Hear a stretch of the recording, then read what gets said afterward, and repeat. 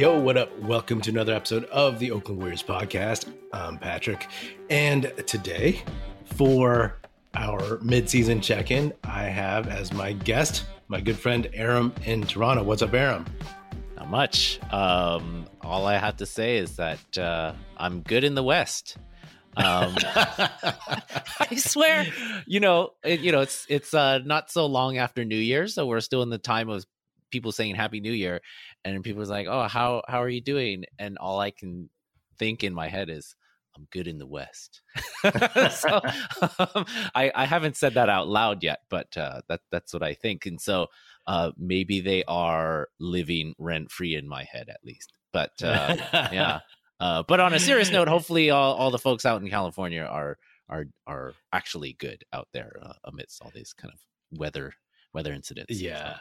I mean, it's crazy out here, and we're about to get even more rain pretty soon. But it's funny because like my girlfriend's always like, if I hear one more person say we need the rain, I mean, we all know that, but like, come on. Anyway, so you and I spoke at the beginning of the season. In preseason, we had some like predictions and thoughts of where this Warriors team would be. Everyone had high hopes. And, like I've talked on this podcast for 41 games. We're exactly at the midpoint after losing to the Suns. That's 3 losses in a row at home. And I talk a lot about like why I think the Warriors kind of, fell off a cliff, had such a rough first half of the season. But, what do you think it's been in your opinion? And also like, what's your temperature check on the team right now? I am this is a maddening team, they're so inconsistent. I mean, you talk about the 3 consecutive losses. I mean, just when you think they're on an upswing and like here comes the momentum, here comes the push, then they kind of fall back down. And that's kind of been the story all season. I think that, the quote unquote championship hangover is a real thing. That wouldn't be a stereotype or a cliche if it weren't a little bit true. And then I think historically teams that have, gone on the Asia trips have tended to start slow. So there's been a series of kind of misfortunes or miscalculations and assaults during practice that have a little bit and made them very inconsistent. Those are reasons, but they're not excuses, because it's like everybody has these challenges. Every team does. And that's part of, the story of this season. And so here we are, 1 game under 500. Luckily and fortunately, the West is not consistent either. So were it another season, it'd be like, oh my gosh, this has been a disaster. But it's not there yet, because you can only be measured against your competition, right? And at least the competition is also very inconsistent. It's interesting, right? Because all these things, once Steph got hurt, about like, okay, they're going to lose some games, but what you want to see is the new guys, the young guys really take ownership, feel some empowerment, and grow up a little bit in Steph's absence, instead of leaning on him as like we're in trouble, give the ball to Steph. He's going to win the game for us, whatever. And if we don't win, at least, it's on Steph, and I feel like we saw some of that, especially, of course, once they got home.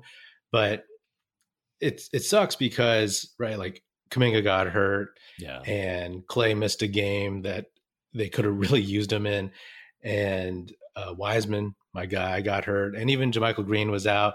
So like, all these things that are technically are real, but like they're, if you spit them out to somebody, they're excuses.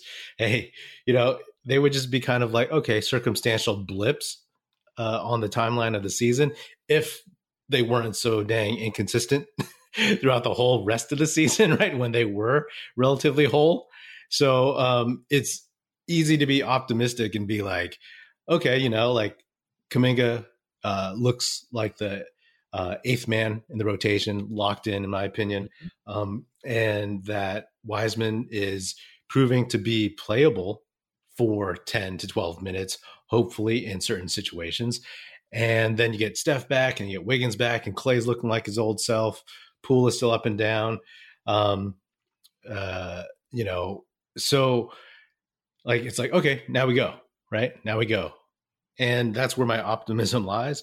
But at a certain point, I think we kind of talked about this last time you were on. It's like at a certain point, you are who you are, and you can't just keep saying like, okay, we're this team, and then expected just to flip that switch. And the thing about the championship hangover that you brought up is so true. It's like what's different though about I feel like this team, it's like the vets had that hangover plus the physical assault in practice, as you mentioned. But like the young guys, they kind of had their own version of a hangover because they didn't realize how hard it was going to be, or they didn't realize that they weren't yet ready and they thought they had already arrived or something. And so like those two things were very, to me, like two isolated types of hangovers. And then when you combine them, it makes it even worse. You know what I mean? Yeah. No, I mean, I think that it's been frustrating. So there's this on sports radio, especially during baseball season here in Toronto. There's this ad for a weight loss clinic that says, "If you could do it yourself, you would have done it already," right? And it's kind That's of like so cruel. it's terrible. But when are they going to do it? Right? Does this ownership and management, do they have to butt in here, right? Because when are the players gonna take charge of this, right? And some of the injuries. I think this next stretch is really important because this is the time to assess and send out trade feelers and see what they can get and shake this team up a little bit. And meanwhile, will the players drive some improvement, right? Because it's like there's absolutely no excuses anymore, right? This is the time. This is absolutely the time to push getting everybody back. And, I think you can sympathize a little bit with some of the old players. Like there is a drudgery to a full season, especially when you experience all the highs in the sport. Some bottom feeding team is not going to get you up that much, but you know what? You got to do it, right? You have to, right? And so now is the time to show that, or else I think they do need to shake some things up. And, I don't know how likely that is, but I think they have to consider those options if they really feel like this team has a chance. And we've said it all the time with these players, and they said it themselves, and they've shown it themselves. Nobody's beat them in a playoff series when they're healthy. So give them that chance. I guess the question is like, how much do we believe that after this half season? I still believe, despite my being a negative Nelly, I still believe in them. But man, really need to start seeing it soon. It's funny, right? Just to talk a little bit more about the championship hangover. It's like I'd said earlier in the season that it's almost like the Warriors starters and their vets were used to this hangover, but they weren't used to having like these young guys who couldn't pick them up and who couldn't like, kind of close out some games and hold leads. It's like, instead of going to the bench with in a close game and then like having Sean Livingston, guys like that keep up, they'd have like Moses Moody and Kuminga and Wiseman like squander that stuff away. But to me, I think like looking at the schedule, and when you look at every game, and when you do a podcast episode for every game, right? It's like, well, you see, as I've talked to you about before, like these things that trend in a certain way. And right now, right, like they're one game under, as you mentioned, and it's like they hopefully get Kuminga back soon. and hopefully Wiseman and I guess JaMychal Green. You just want guys healthy, but Kuminga most importantly out of those three. And they go out on the road. The first three road games are reasonable, right? Mm-hmm. Like it's against the Spurs, then the Bulls, and the Wizards or something. Yeah. And I mean, we all know that once the All-Star break hits, and after that is kind of like the long sprint to the playoffs, to the end of the season. So I'm looking at these next, whatever, less than a month, 3-4 weeks until that time to see how they do. Right. Yeah. I don't care. Road, home. It's like, basically this is it. You guys are getting guys healthy, and Steph, he, got basically a month off his legs. Wiggins, he's at least looked good in terms of that, his activity and his like mobility and athleticism, and that, especially in that fourth quarter against the Suns. So it's like, okay, this is it. This is what we're going to really, really weigh this stuff on. And then, of course, even before the All-Star break is, I think like 9 days before, it's like the trade deadline. Yeah. So there's opportunities, and I've said throughout the season, like to me, it's like, okay, let's see how these guys play out, and then if they need to make a move, they'll make a move. Unfortunately, the guys have been hurt, so you can't really tell, right? Like this is either if you're a James Wiseman believer, then this is when he proves that he deserves JaMychal Green's minutes, right? And then if you're a James Wiseman hater, this is when he builds up his trade value, so you could trade him for somebody. This would have been the time to see, like, oh, is he enough to take some pressure off of Looney and take a little bit of time off of Draymond Green's minutes played, right? Just giving them a little bit of extra rest. And it's unfortunate, circumstances, but hey, we got to move forward. We're at the halfway point, right? So did you want to go back and look at some of our predictions, best case and worst case scenarios, and see how we did? Oh, sure. Yeah. Yeah. Okay, yeah. Before we move on to the future, let's revisit the past. So these are what I had listed, and maybe some other folks will go back and listen to that episode, and I'll link it on the YouTube. Yeah. Okay. Video. There you I'll go. Link it. Okay. Of course, me being me, I did worst case scenario first. So worst case scenarios, there are 5 and best is 3. So worst, young players not ready to be trusted and don't develop. Yeah, that was, I mean, they developed, Kuminga developed, but they were not ready at the outset. Yeah. So, okay. Depth is not enough to get a top 3 seed. Also true. You could be right. It might not be enough to get a top 8 seed. Yeah. I mean, top 3 is still in reach, but that's not any of the Warriors doing. That's everybody else, right? Okay. Steph's regular season is worse than last year's regular season, signaling a decline. Not true. Not true. No. Yeah. No. Okay. That's nice to not be right about that.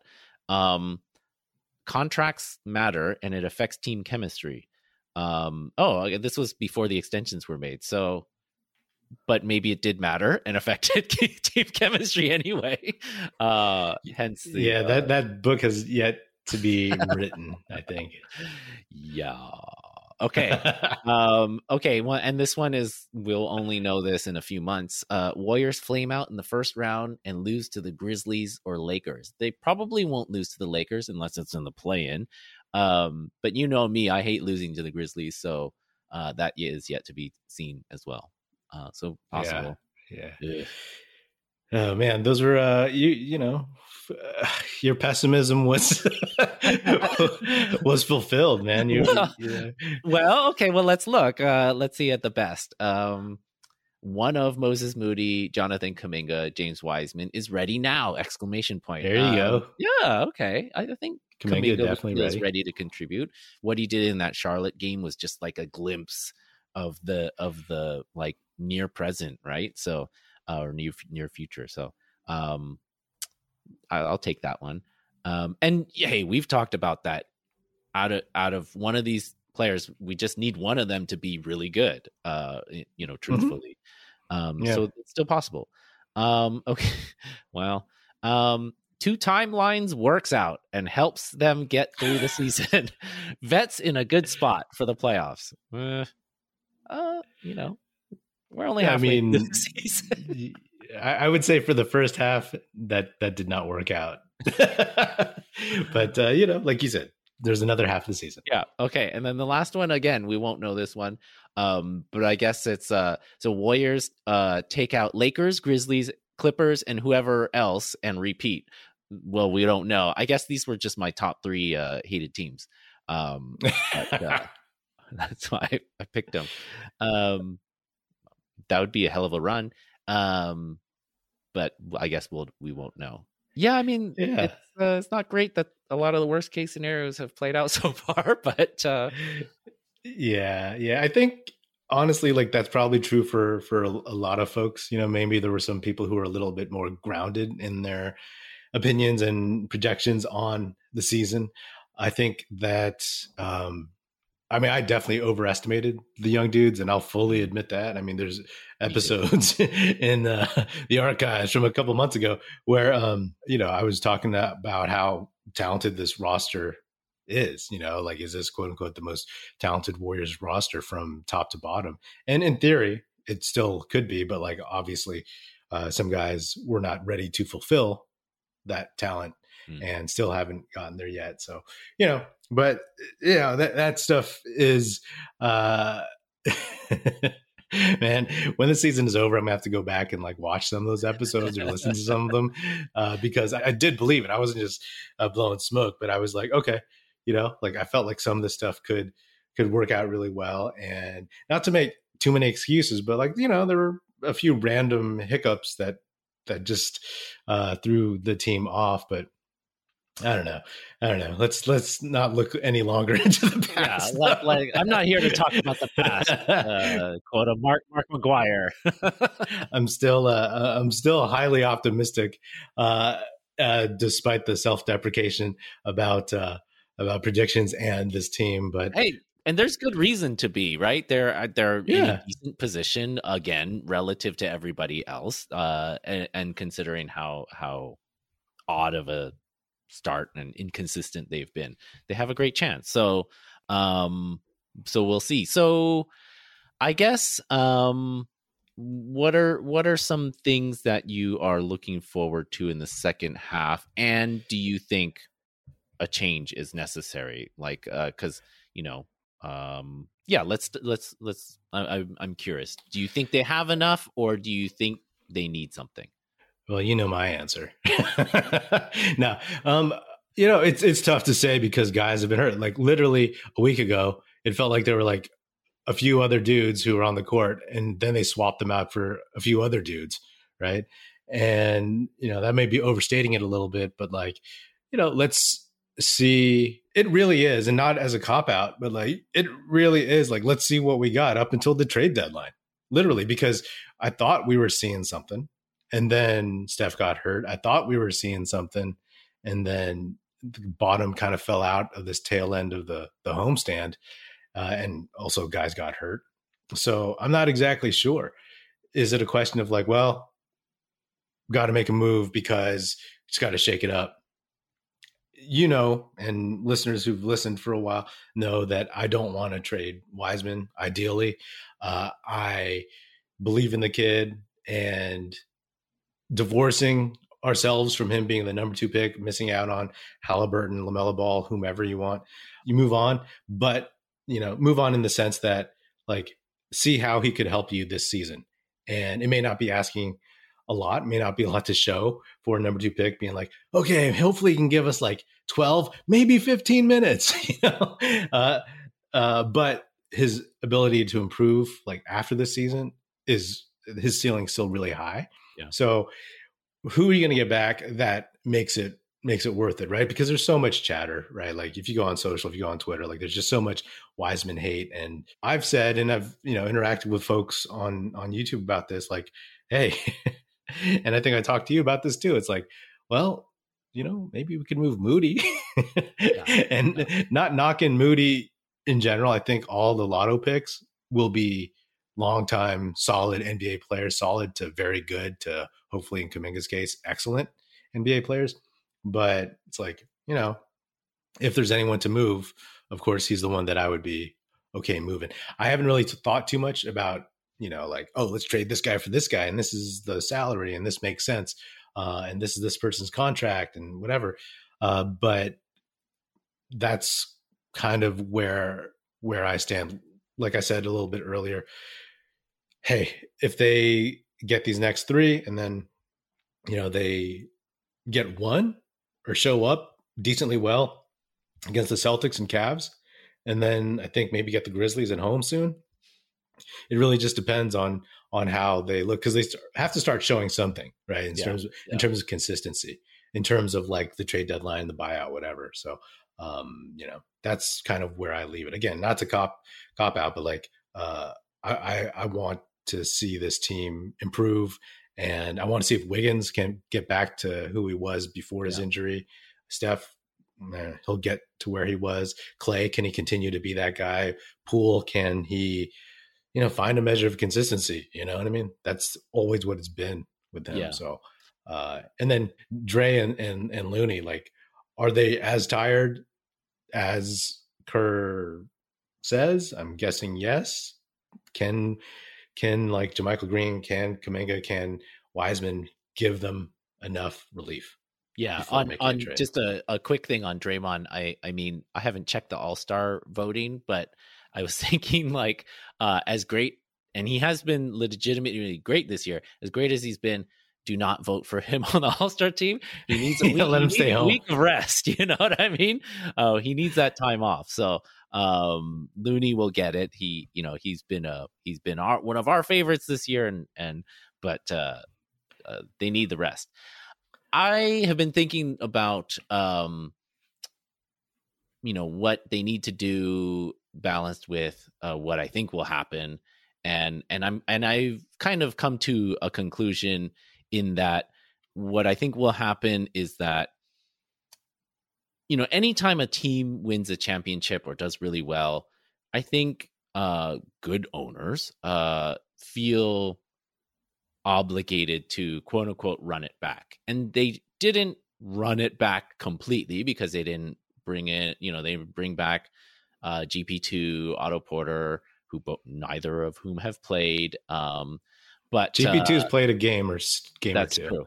They didn't bring back Damian Lee, all caps. But so I think, but in terms of what they could do and still feel like they could, enact some of their two timelines and be, future proofing a little bit, I think this is their version of running it back a little bit, right? You have your top six and DiVincenzo, Jonathan Kuminga are, legitimately people I think you can play in the playoffs. So that can be trusted. So that's good. And so they are. So I don't think they're going to make any big moves.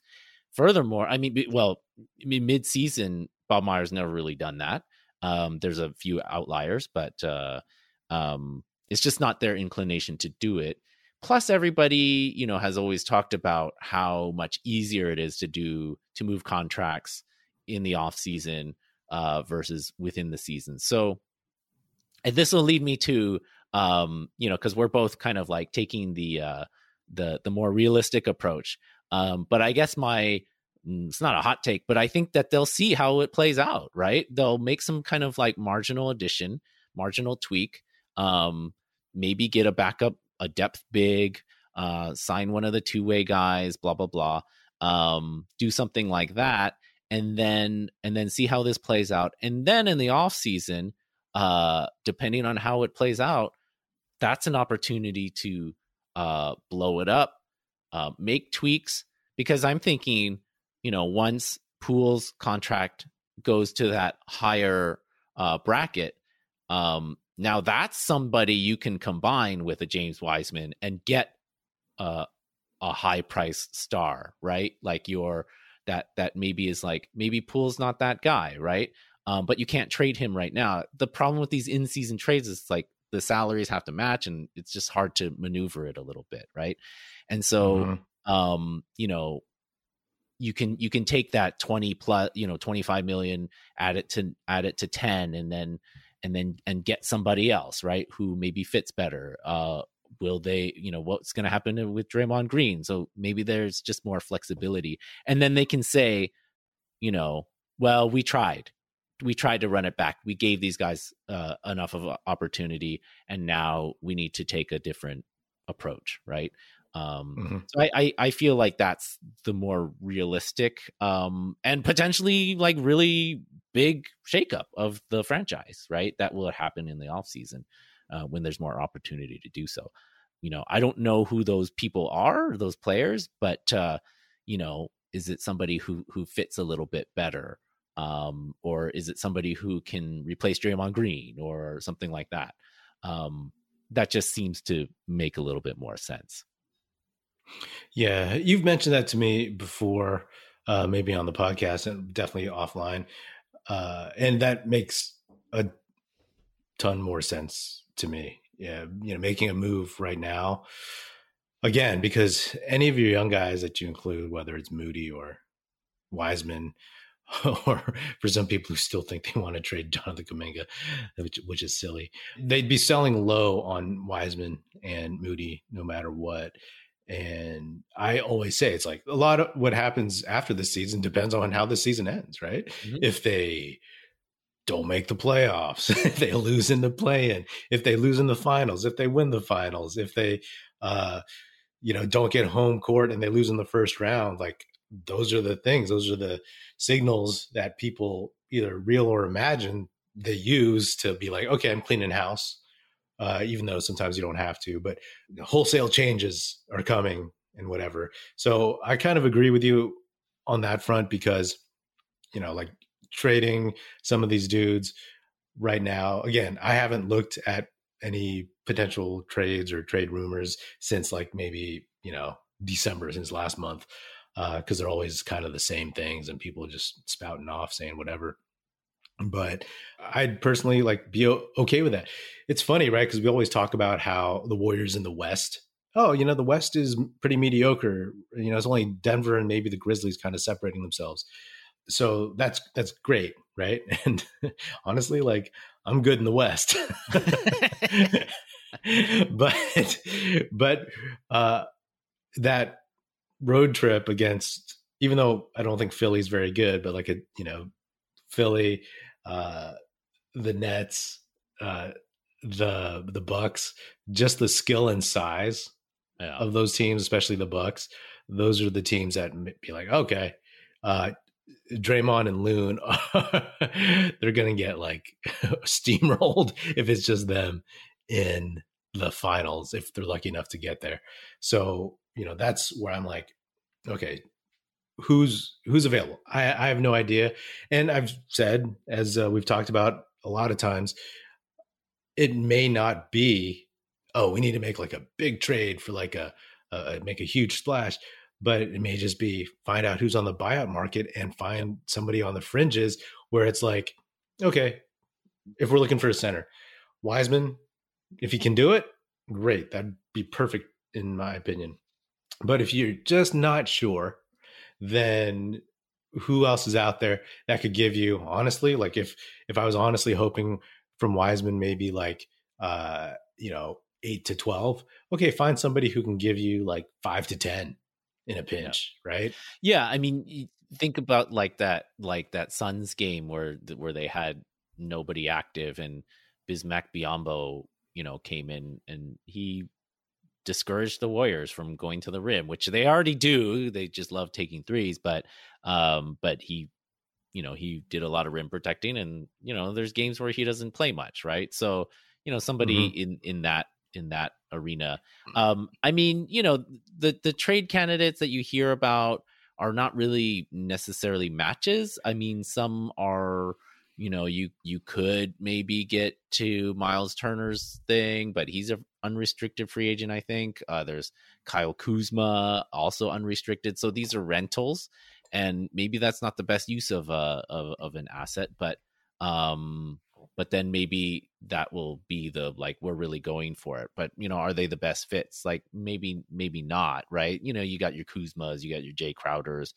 people talk about OG, but there's no need for the Raptors to trade him right now. Like, again, probably for them, they'll wait until the off season, if at all, while they, see how their second half plays out.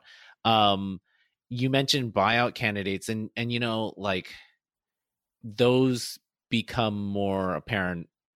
It goes hand in hand with the trade season. Like, who is the collateral that was thrown into trades and jettisoned after after that. So we don't know who the buyout candidates are, but but there was one trade, and there was Gorgui Dieng. I think he was in a trade from the Spurs to the Celtics, and then he got cut.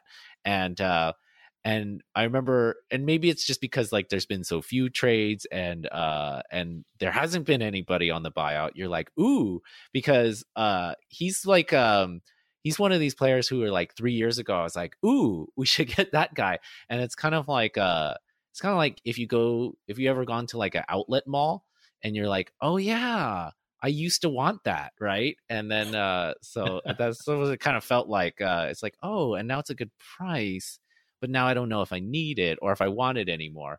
But like, there's a guy who could do, like if you're matched up against, a big, and you need some size, like, yeah, maybe that's a guy.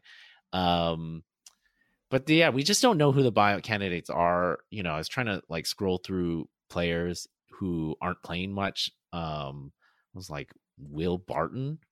You know what I mean? He's hardly Warriors playing. killer. Yeah, he's hardly playing in Washington. But yeah, I mean, but those are the types of players that maybe they will be out on the market. And for a late rotation guy, like, yeah, I'll take Will Barton over Ryan Rollins if I have to in a playoff game, right?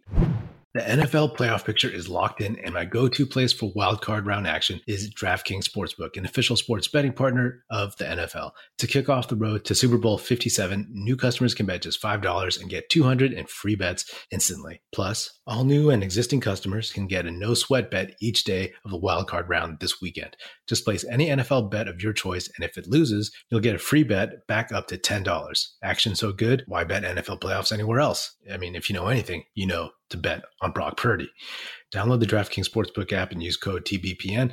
New customers can bet $5 on the NFL and get $200 in free bets instantly. Only at DraftKings Sportsbook with code TBPN. Minimum age and eligibility restrictions apply. See show notes for details. But even though we don't know the names, let me ask you, what is the ideal addition, right? So I kind of broke it down into 3 categories. And I do have some names that are of people that are just free agents. Oddly enough, in this first category. So the 3 categories I did was depth big. So somebody who, like a veteran, like when they picked up Varejao, right? Like we all agree he played too much. But yeah, like the second run of Bogut, right? Depth big. Veteran guard. And probably, somebody who's different than Ty Jerome, somebody who can like get their own shot, like I don't know, Kemba Walker. I don't know if he can get his own shot, but you know what I mean, right? Like somebody who's different than Ty Jerome, or a wing. So those are the 3 categories. What do you? And you can only choose one. What would you do? Oh, I go depth big. Yeah, because honestly, like even just recently I was talking about Moses Moody, and I was like, look how many guards are in front of him: Steph, Clay, Poole, DiVincenzo, Ty Jerome, and so I think they're all right with guard. I mean, I get the idea of getting somebody who's like who can penetrate. Again, Kemba Walker, I don't know if he can still do that, but just somebody. But I don't know if there's anyone like that. And in terms of wing, like wing is the most valuable position still in the current NBA. But I like where we are with Kuminga, Wiggins, Moody in a pinch, Clay in a pinch, sliding up to 3. And I think I'm okay with that. But big, like I said, I mean, I've been talking this whole episode about a team like the Bucks, a team that's bigger. Even hypothetically, if we were to get to the finals and play the Celtics again, like, Rob Williams, especially if Loon and Draymond are a little tired, a little beat up. Sometimes I wonder if Loon should take a game off because sometimes when you're streaking this much, it's like when you're, a couple years ago, I was running every day and then my knees started hurting and then I just kept running, And why do my knees hurt? Yeah. Okay. My knee hurts. My Achilles hurts. I'm going to stop. Yeah. So I'm sure the training staff is keeping tabs on that, but like, maybe for his own good at some point he should take a step back. There was one of those games earlier this year where they were clearly punting and then he played like 5 minutes and it's like, no, yes. Why? Right. It's clearly for the streak. Okay. So, I mean, you mentioned these bigs and, when you hear a list that I found, these guys might not play much in a playoff game anyway, but so the aforementioned Gorgui Dieng, we got, these are people who are free agents right now, as far as I could tell. DeMarcus Cousins, Derek Favors. I don't know if he's still playing basketball. Hassan Whiteside. And I part of this is like you Google people and you're like, wait, where are they right now? Marquise Chris. Is he playing in China? I don't know. Maybe he I have no idea.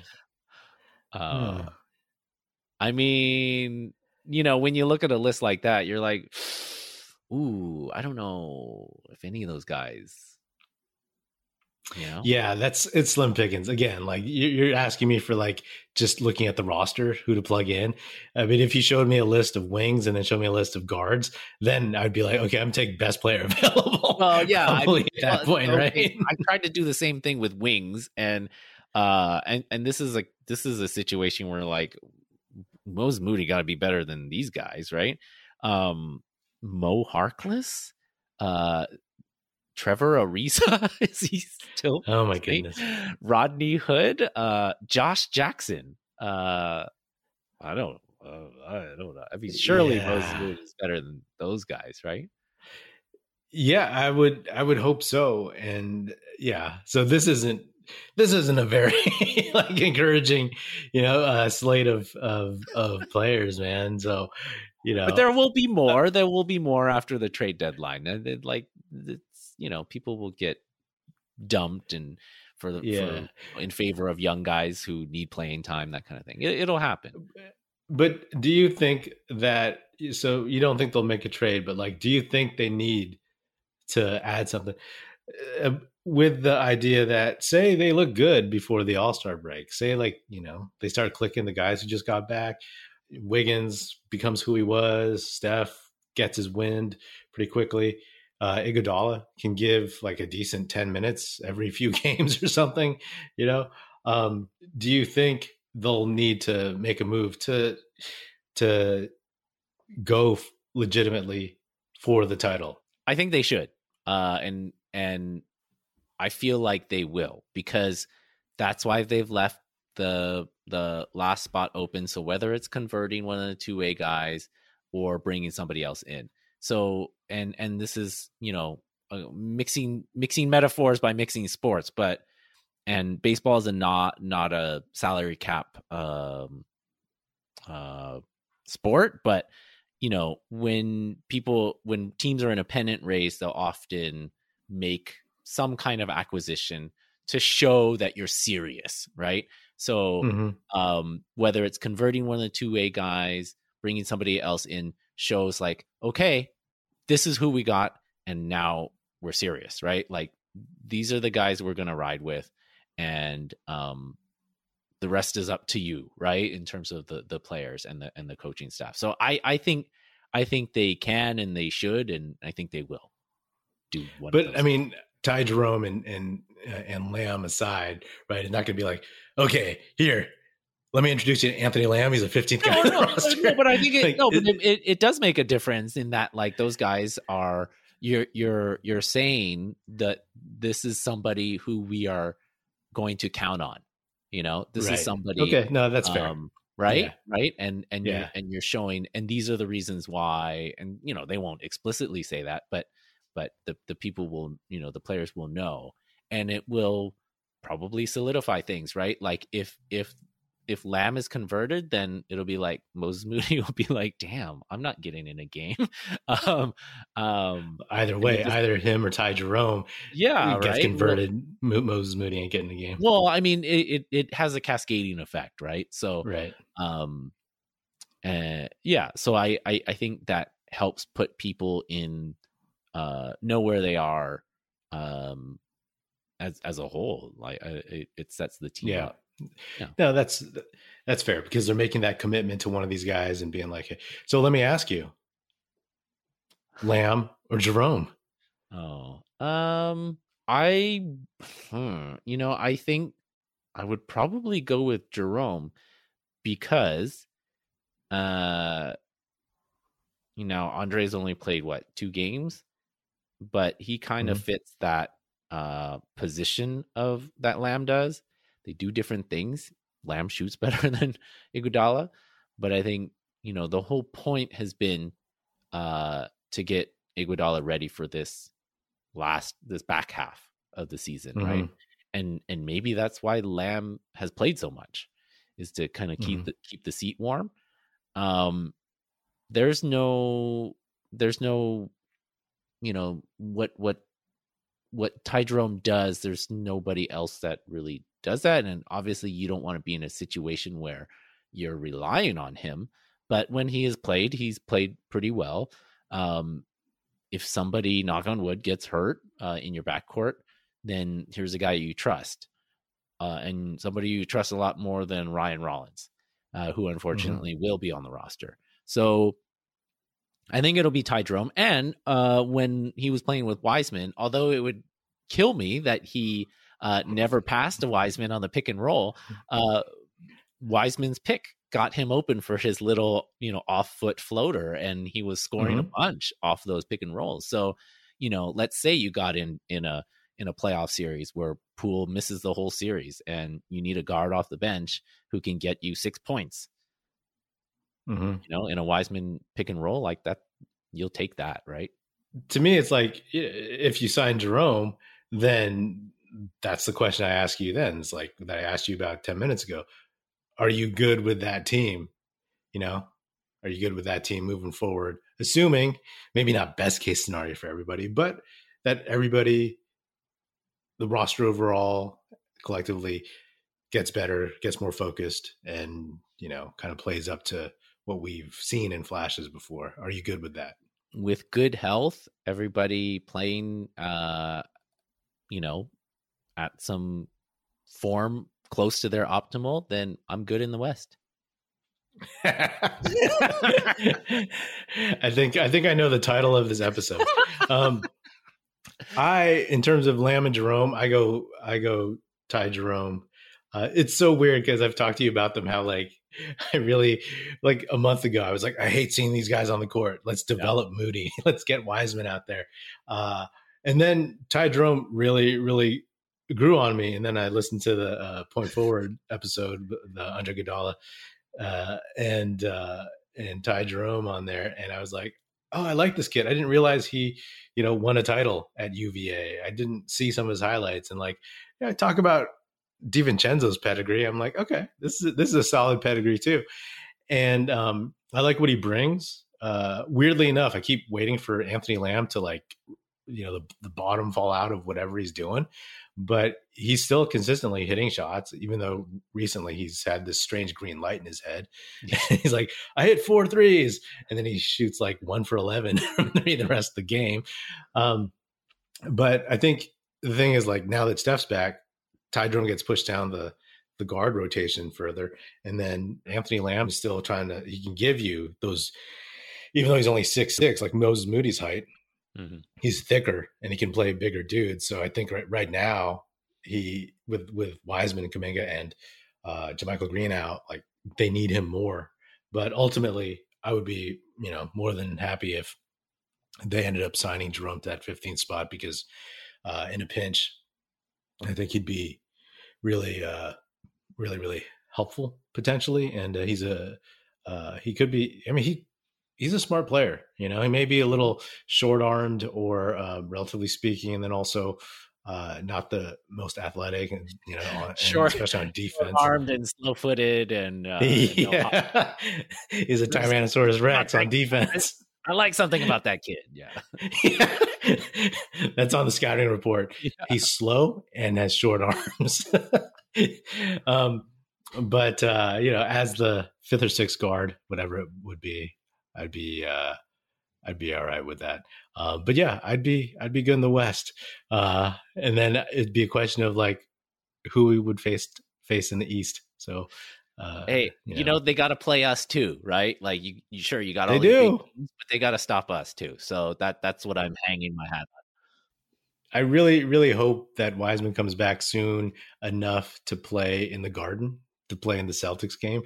Who knows if he would get minutes, but I just keep thinking about how his trajectory from when he got drafted in terms of comps, like when he ran, coast to coast and dunk early his rookie year, people be like, oh, David Robinson, Giannis, right? And then it became like, who did he become? I don't know. Eventually became like, well, yeah. And then it became like, oh, could he be like Rob Williams? And I'm like, oh man, that, he's good, but like that's a big drop off for Wiseman in terms of his comps. So, we've talked about Moody a little bit, and I've talked about Patrick Baldwin Jr. a bunch. And the idea, just the concept that like PBJ, 6'9" dude, legit tall, 6'9", maybe 6'10" in shoes. He has, this skill, and he has this size, and he seems like a smart player, not crazy athletic, but also not stuck in cement. Better than I thought. Yeah. Yeah. Eventually, do you see him as being more playable and more valuable than Moses Moody? Do you see, again, maybe getting further down the road, depending on what happens this season, if they have to like kind of sort out who to move and who to keep, like, because there's so many guards, because Moody, the Warriors have a knack of drafting non-athletic shooters. You know what I mean? So who do you take, and what's your prognosis for both those dudes, Moody in particular, because he's a big question mark. Do you mean who has the better outlook this season? This season, and just in terms of like, has Patrick Baldwin Jr. become more important to the Warriors' future than Moses Moody? I think he has. God, you look at that stroke, shooting from three, and he's not shy about it. And man, it looks good, and he can get it off pretty easily. He got to play more in this stretch where they had some people down, and I think there was a couple of games where he missed his first three or missed his first couple, and then part of you is like, oh, let's see how he responds to that. Will he be hesitant to shoot again? And he's not, right? He's ready to shoot it again. And then he had that nice little dribble drive out around a closeout. So, he's getting in his bag a little bit, and he is more athletic than the kind of pre-draft videos. They've probably spent a lot of time getting him stronger and a little bit more athletic, and seems to be a smart player. So when you factor in that skill, which is he probably shoots better than Moses Moody, and he's bigger. So I do think he's more viable. I do think that at least what we've seen so far maybe is that he's a greater potential weapon offensively, right? And because of what he plays, what position he would play, right? And could you imagine him on for a few minutes next to Draymond Green in a second unit, like helping space things out on the wing while Draymond and Jordan Poole do some work? Yeah, I think you could, right? And he hasn't gotten killed too much on defense. I think in that Hawks game, he had like a block. Maybe this is all recency bias, like, against Moses Moody, who got minutes in a Western Conference Finals last year. So, but it is weird. Why has it just gone so downhill for Moses Moody? And can he come back for it? We know Kerr thinks he's a great human being, but does Kerr think that he can play in the NBA? Right? And the question is still out. I still think he'll be a viable role player because he does shoot it pretty well from a standstill, but just the position he plays and what they need him to do, maybe he's not capable of doing what the Warriors need him to do, which is, guard quick wings, right? So we got enough. He's a little bit too small to guard the bigger guys down low. So that's a problem. The decision making is a problem. And maybe it's like, okay, stop making decisions. You don't have to get all the way to the rim because he can't get there. So, will they empower him or, some of the other guys to shoot mid-range shots? Maybe that's a little bit of a tweak that they can do. And in general, they need to get this offense back on track, but that's an aside. Who knows what he's done, like in practices or shoot arounds or whatever. He just hasn't gotten Kerr's confidence, or he's lost whatever confidence he had in him. And, Ty Jerome, picked it up, and Anthony Lamb picked it up. And, whenever I see Moody out there, it's like when I look at him and PBJ, I think you nailed exactly some of the reasons why I think PBJ is much more valuable to the Warriors, simply because like they basically kind of do the same things, except one of them is 6'9", 6'10". Mm-hmm. And, you make PBJ 6'6", and it's like, oh, yeah, he's kind of like Moses Moody, kind of slow footed for that size. Yep. Right. Also, Moses Moody, his shot's a little slow, Yep. He's got a long windup. And again, I'm not nitpicking these things because these are things that I saw last season. And I also feel that because the Warriors are chasing wins because they have to, Moody is the guy that they can't test out. They can't okay, let's give him 20 in this one, no matter what, and just see how he does. Because you had to give Kuminga those minutes because, for one, he was, riding the bench for a while. And you also knew that he gives you this dynamic energy that you don't have anywhere else. Moody doesn't have that. He can give you the same kind of slow game as a lot of other dudes on the Warriors right now. So that, that doesn't really help. I mean, I, again, think he'll be a fine NBA player, and I'm not knocking him and his future, but it's just like, if you look at this team, and as you said earlier, you only need one lotto picks to really pop to be successful, but obviously you want as many as possible. But if you have to look at the future and be like, we can't sign all these guys, who is just more valuable? Obviously, I guess it's an understatement. A tall dude who can shoot versus a shorter dude who can shoot, and they give you, some of the same kind of defense, I guess, in terms of quicks. So that's where I like Patrick Baldwin Jr. a lot. I mean, I guess that ankle really did hinder him. Mm-hmm. He's not popping off the screen, but he's also, I expected somebody who was a little bit more stuck in mud, seeing him, but he's not bad. Yeah. He's not bad so far. But again, it's early minutes for him.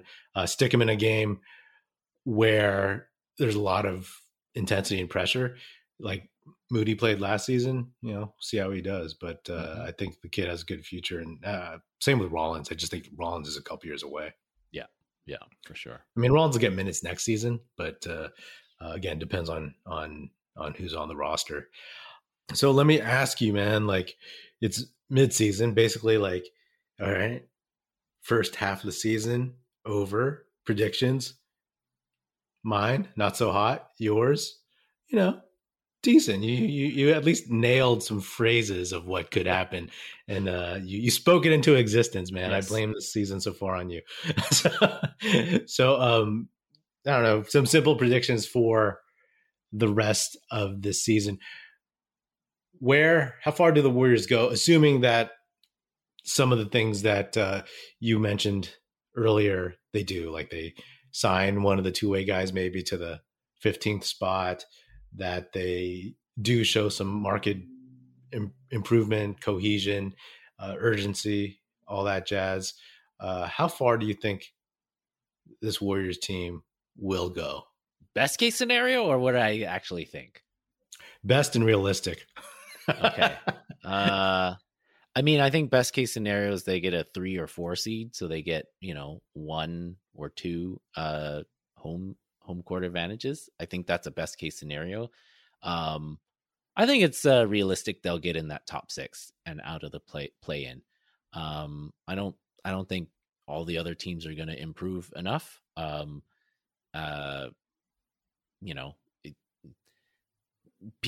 the teams have shown what they are, and so there won't be too high of a variance to the point where if the Warriors get 10 games over 500, that's probably good enough, right? To get in that 3, 4, 5 range. To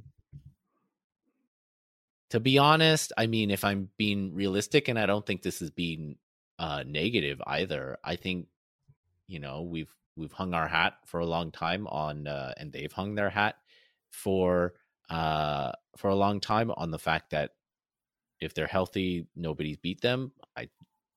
I would say this is probably going to be the year that they do get beat, because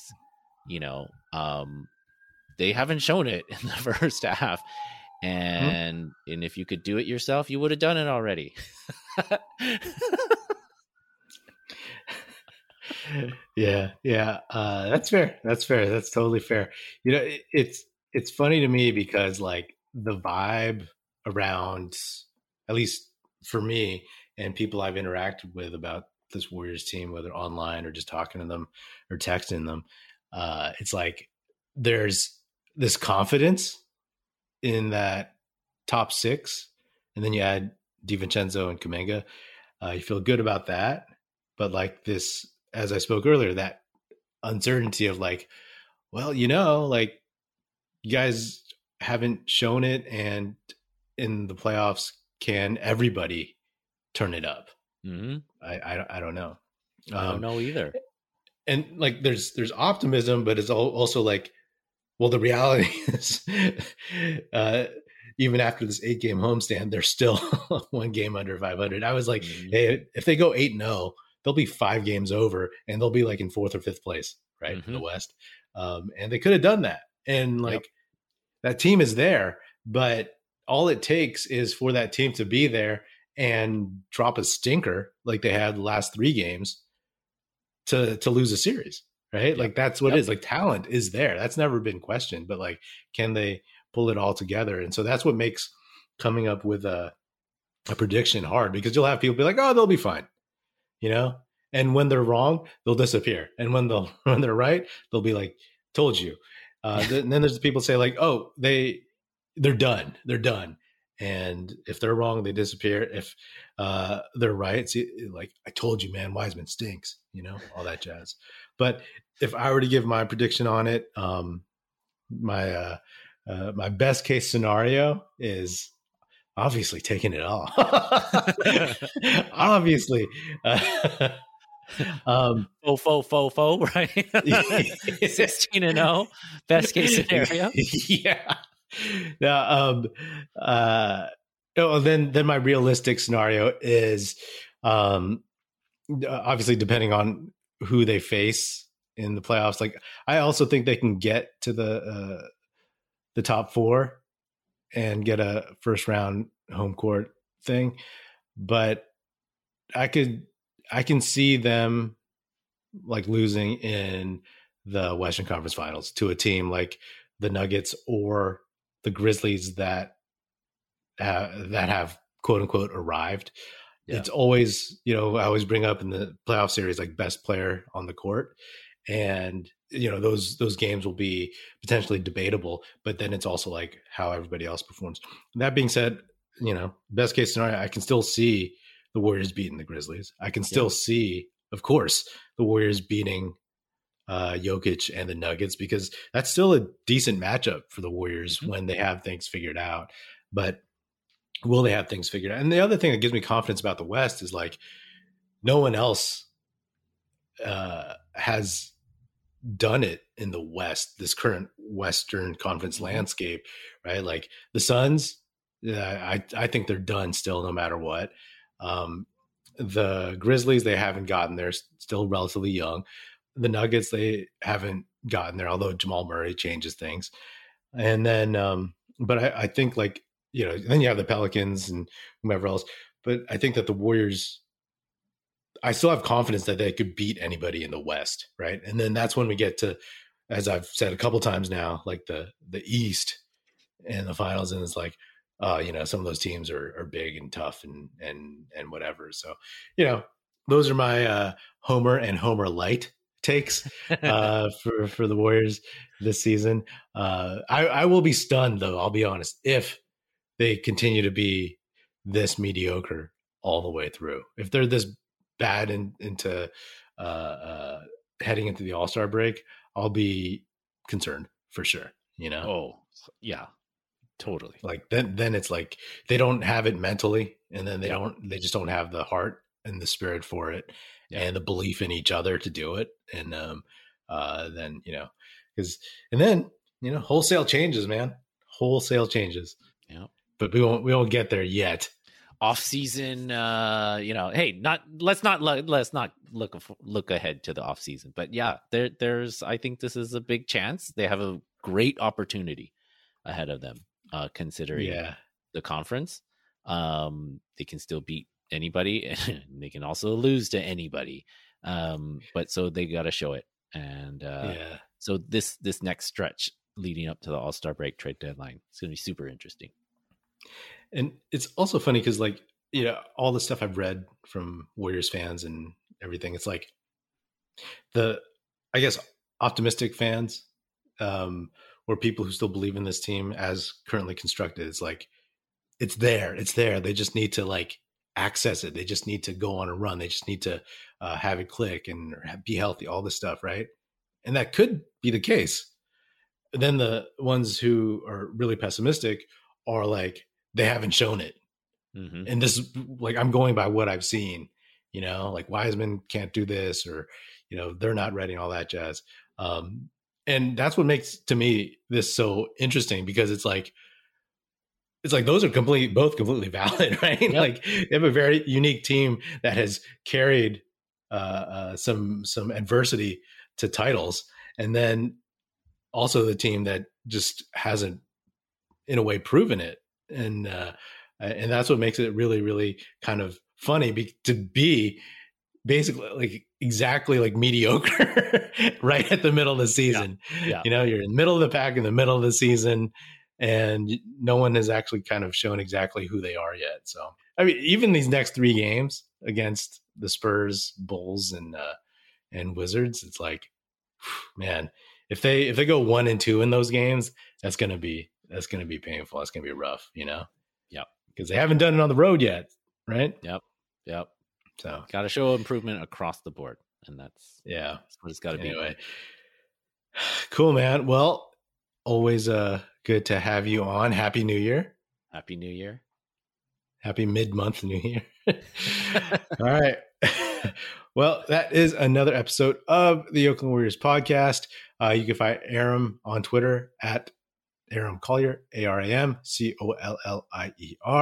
Be sure to subscribe wherever you get your podcasts. Feel free to hit me up on Twitter at Patrick E. Pino or at Oakland Warriors. Check out our YouTube channel where you can watch this episode, youtube.com/Oakland Warriors. Check us out at oaklandwarriors.com, and be sure to tell your fellow Warrior fan friends to tune in and listen. The Oakland Warriors podcast is produced by National Film Society and is a part of the Basketball Podcast Network. And if you're so inclined, please do leave us a 5-star rating on Spotify and Apple Podcasts. And if you want to leave us a nice review saying good stuff about the show on Apple Podcasts, that would be hugely, hugely appreciated, and it would be very, very helpful. Thanks. That's it. Music in this episode provided by Paper Sun. Special thanks to Paul Amardo for production support. See you next time, and go Dubs.